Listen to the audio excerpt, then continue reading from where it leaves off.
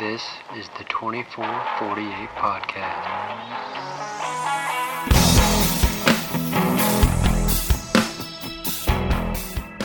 What's up, everybody? I'm Matt Broom, your friendly firefighting financial planner, and this is the 2448 podcast. This show focuses on improving your finances, your side hustles, and moving the fire service forward through honest discussion. Let's get going.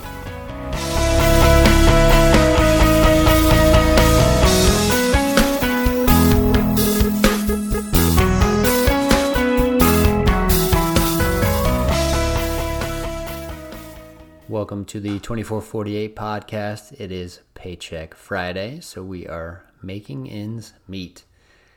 And I've been going through a series on my website, my financial planning website, ForwardFocusFP.com, that is evaluating the laws of combat, which is from Jocko Willink and Leif Babin's bestseller, Extreme Ownership.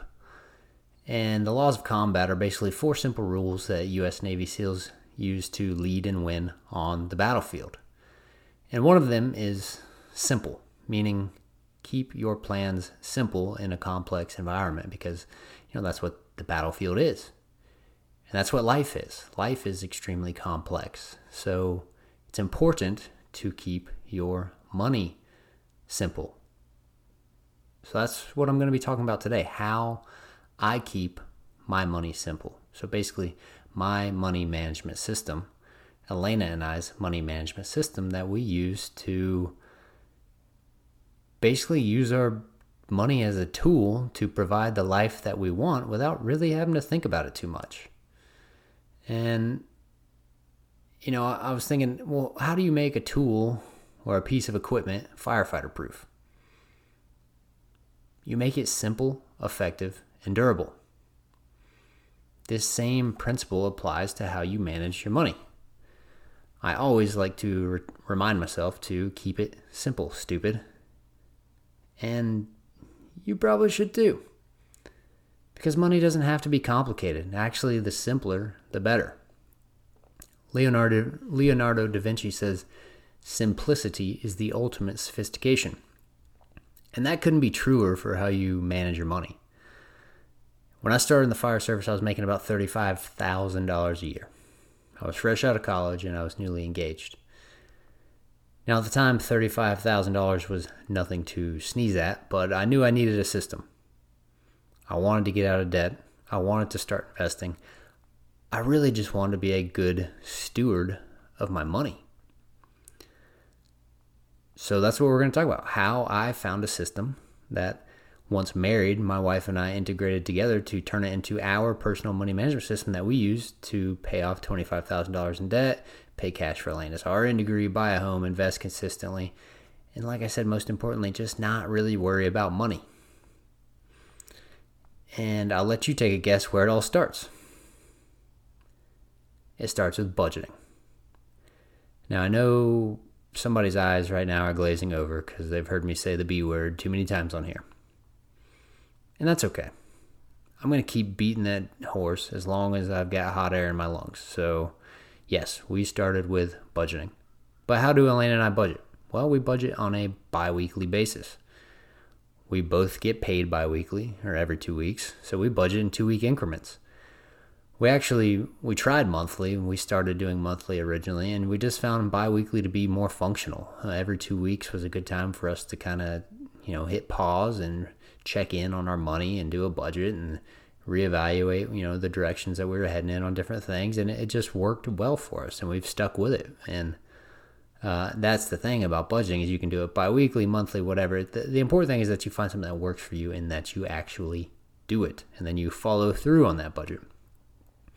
So what kind of budget do we use? Well, we utilize a zero-based budget spreadsheet that I created. It's super simple. It's nothing crazy. It's a spreadsheet that it took about 30 minutes to put together, like the first weekend we were married, and we've used it ever since. Now, I've tweaked it a little bit, but the framework of it has not changed. And the framework of a budget is very simple. You just start with your income, you subtract your expenses, and when you're doing a zero-based budget, the remainder should be zero. That means you've given every dollar a job. And in the process, you prioritized your goals. Because creating that budget and then actually following it is the quickest way to gain traction on your financial goals. Now, when we got married, one of the first things that we did was we went to the bank and we joined bank accounts. Some folks may disagree with me on this, and that's fine, but Elaine and I are both adamant believers that once you are married, you are one entity. There is no more yours and mine. It's ours. And that goes for money too. It doesn't matter who earned it. It's going into one account. That is our account. It is now our money that we're going to manage for our household. So we have 2 shared bank accounts. We have one checking and one savings. And that's it. Both of our paychecks get direct deposit into our checking account. Within that account, we maintain a $400 buffer, which is a part of our emergency fund, but that's basically zero. $400 is zero. That keeps us from ever coming close to overdrafting. So when we go to do our budget, we log in, we look at our balance, we subtract the $400, and the remainder is what we have to budget. Within our savings account, we just maintain our 6-month emergency fund there, and this is not some high yield online savings account. No, it's just your average run-of-the-mill savings account that you have at the bank. We bank with Bank of America. Extremely simple. Within that account, we have our emergency fund. We also save for other large purchases, vacations, whatever. And so when we log in and see that, it's just one number in the savings account. But within that budget spreadsheet, I have a extra worksheet that says savings account on it. And I break out our savings on that spreadsheet so we know what it is. So, if we have, $15,000 in emergency fund, but there's $20,000 in the account, well, right now, for example, we have our emergency fund and we have the human fund, which is our baby fund, which if you're a Seinfeld fan, you get that. And then we have our vacation fund. So, if we have $20,000 in there, 15 is emergency, 2,500 is human fund, 2,500 is vacation fund, and I maintain that. And those are just made up numbers, but I maintain that within that worksheet. So I know what that, when we log into our bank account, we see that number, I can go to the spreadsheet and see how the breakdown is, so I know how much is dedicated to what. And the total of those 3 sub-accounts just equals our total savings account. So if you don't agree with me on how to, manage money within the marriage, because I am very adamant that once you get married, it's one. You may not agree with me on how I feel about debt either. Because debt is normal. But you don't get abnormal results like building wealth. Not many people end up wealthy. That's why it's abnormal. You don't get abnormal results with normal actions. And like I said, debt is normal. Our only debt is our home. But that wasn't always the case. When we got married, we were a typical young couple. We had student loans, credit cards. We were just like everyone else. But we made the decision before saying I do that we were going to get out of debt and stay out of debt. And in that first year of marriage, we paid off 2 credit cards and 4 student loans, which totaled about $25,000. And I think on our tax return that year, we only made 50-something. So how did we do that? We used our budget. We gave every dollar a job, and we utilized the debt snowball method. Going back to keeping it simple, the snowball method is super easy, and it works. All you do is you list your debts from smallest to largest.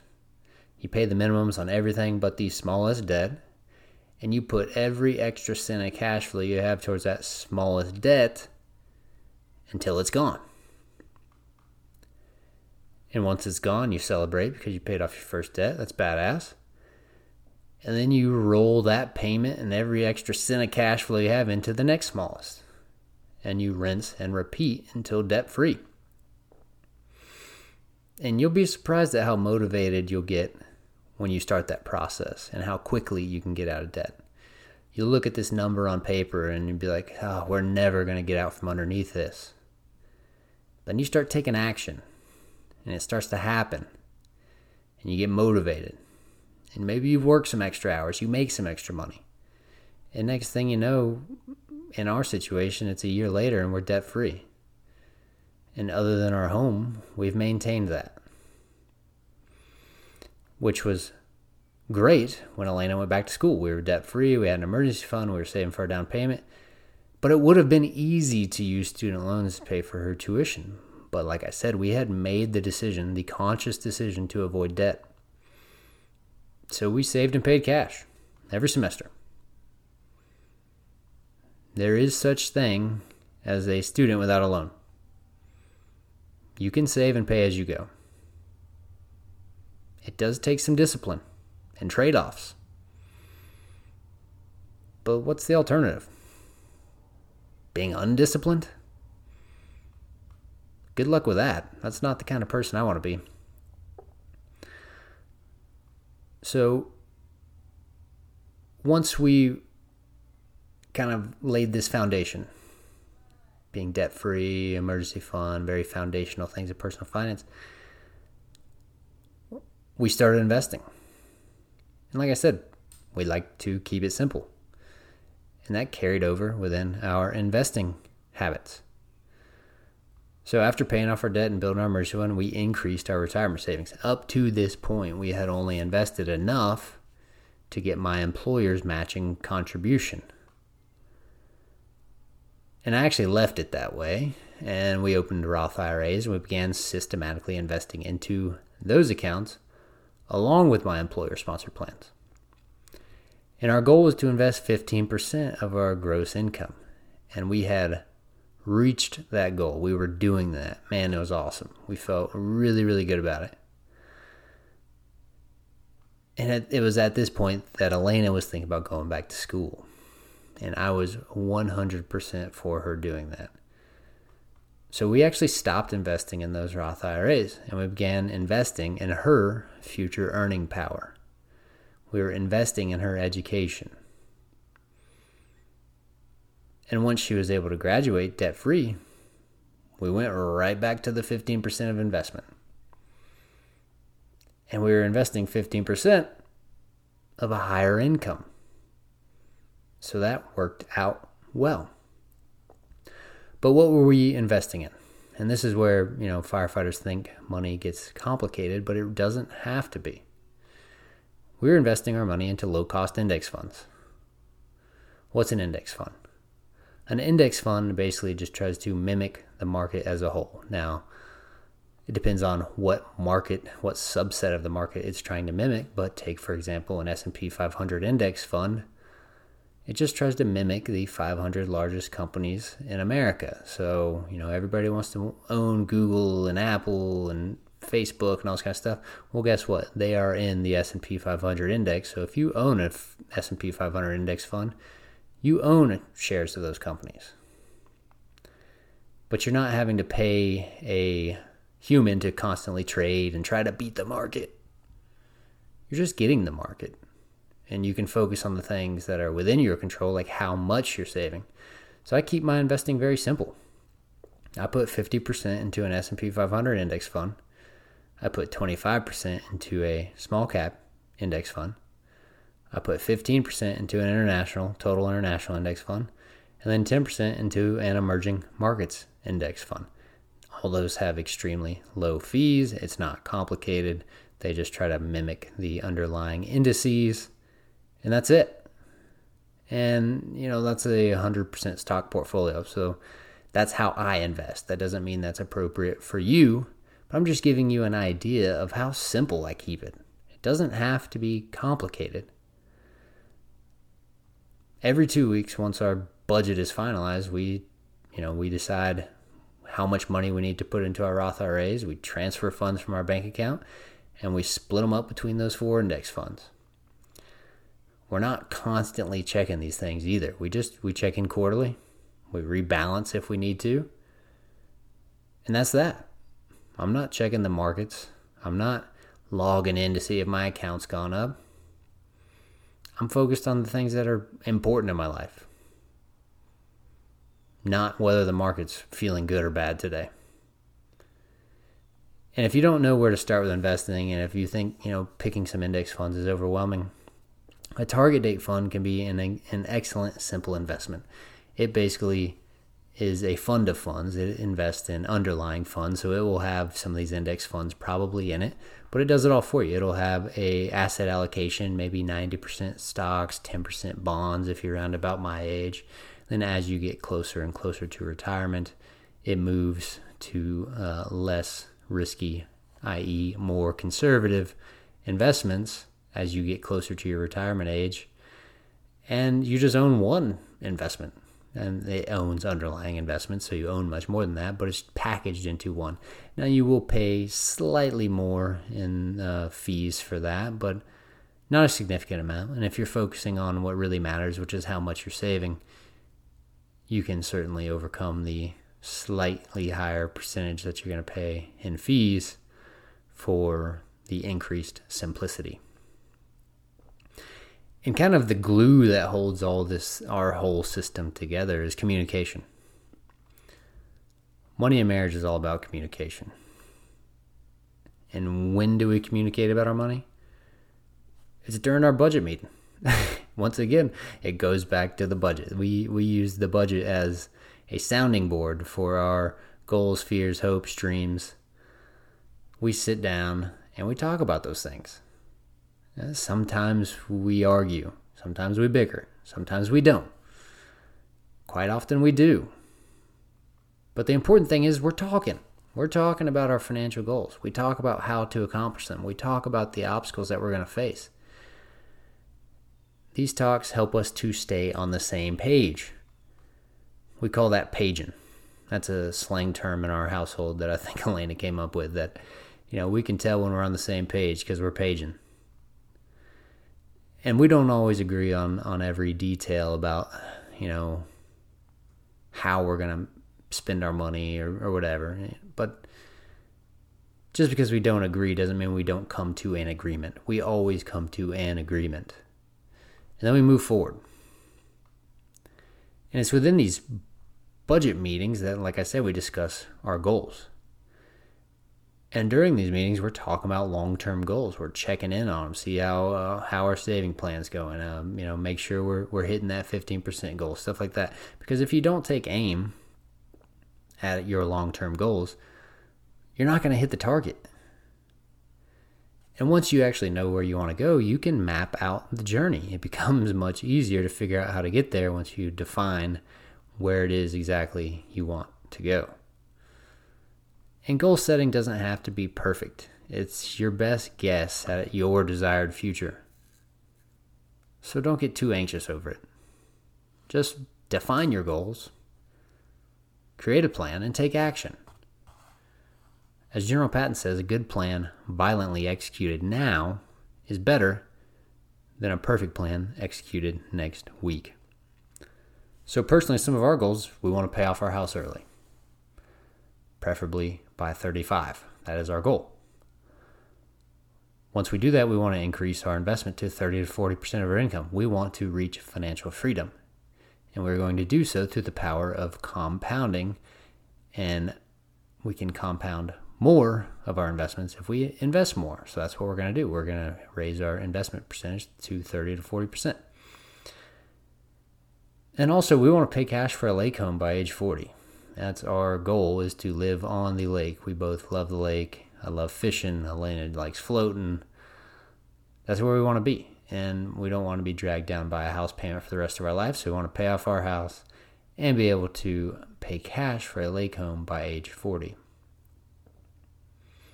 So I'm going to ask you, what are your goals? Now, some might say my goals are kind of lofty. Pay cash for a lake home by 40? What?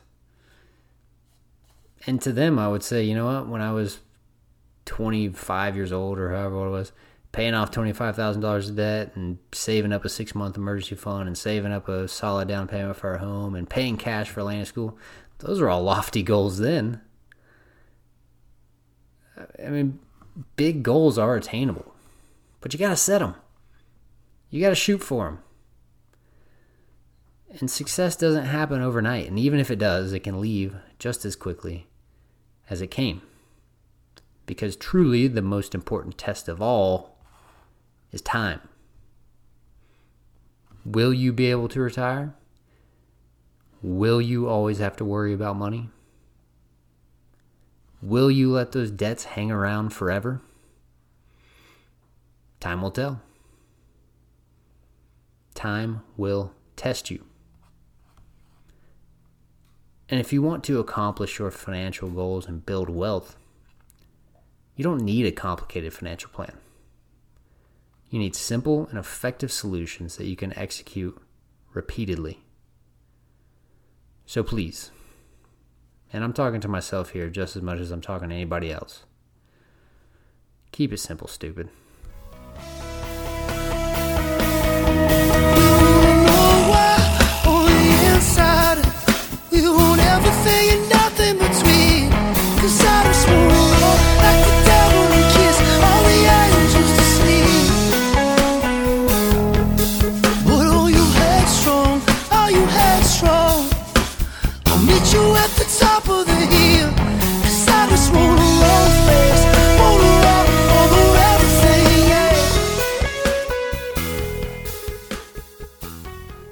Thanks for listening to the 2448 podcast. Please like, subscribe, and share the show however and wherever you see fit. If you have any suggestions, questions, or if you're interested in coming on as a podcast guest, please go to the Facebook page. There's a Google form pinned at the top. Fill it out, and I look forward to hearing from y'all. I hope you enjoyed the music. They are some friends of mine that make up the band All the Locals, and they were generous enough to let me use their music for this show. So check them out. They flippin' rock. But until next time, y'all stay safe. Cheers.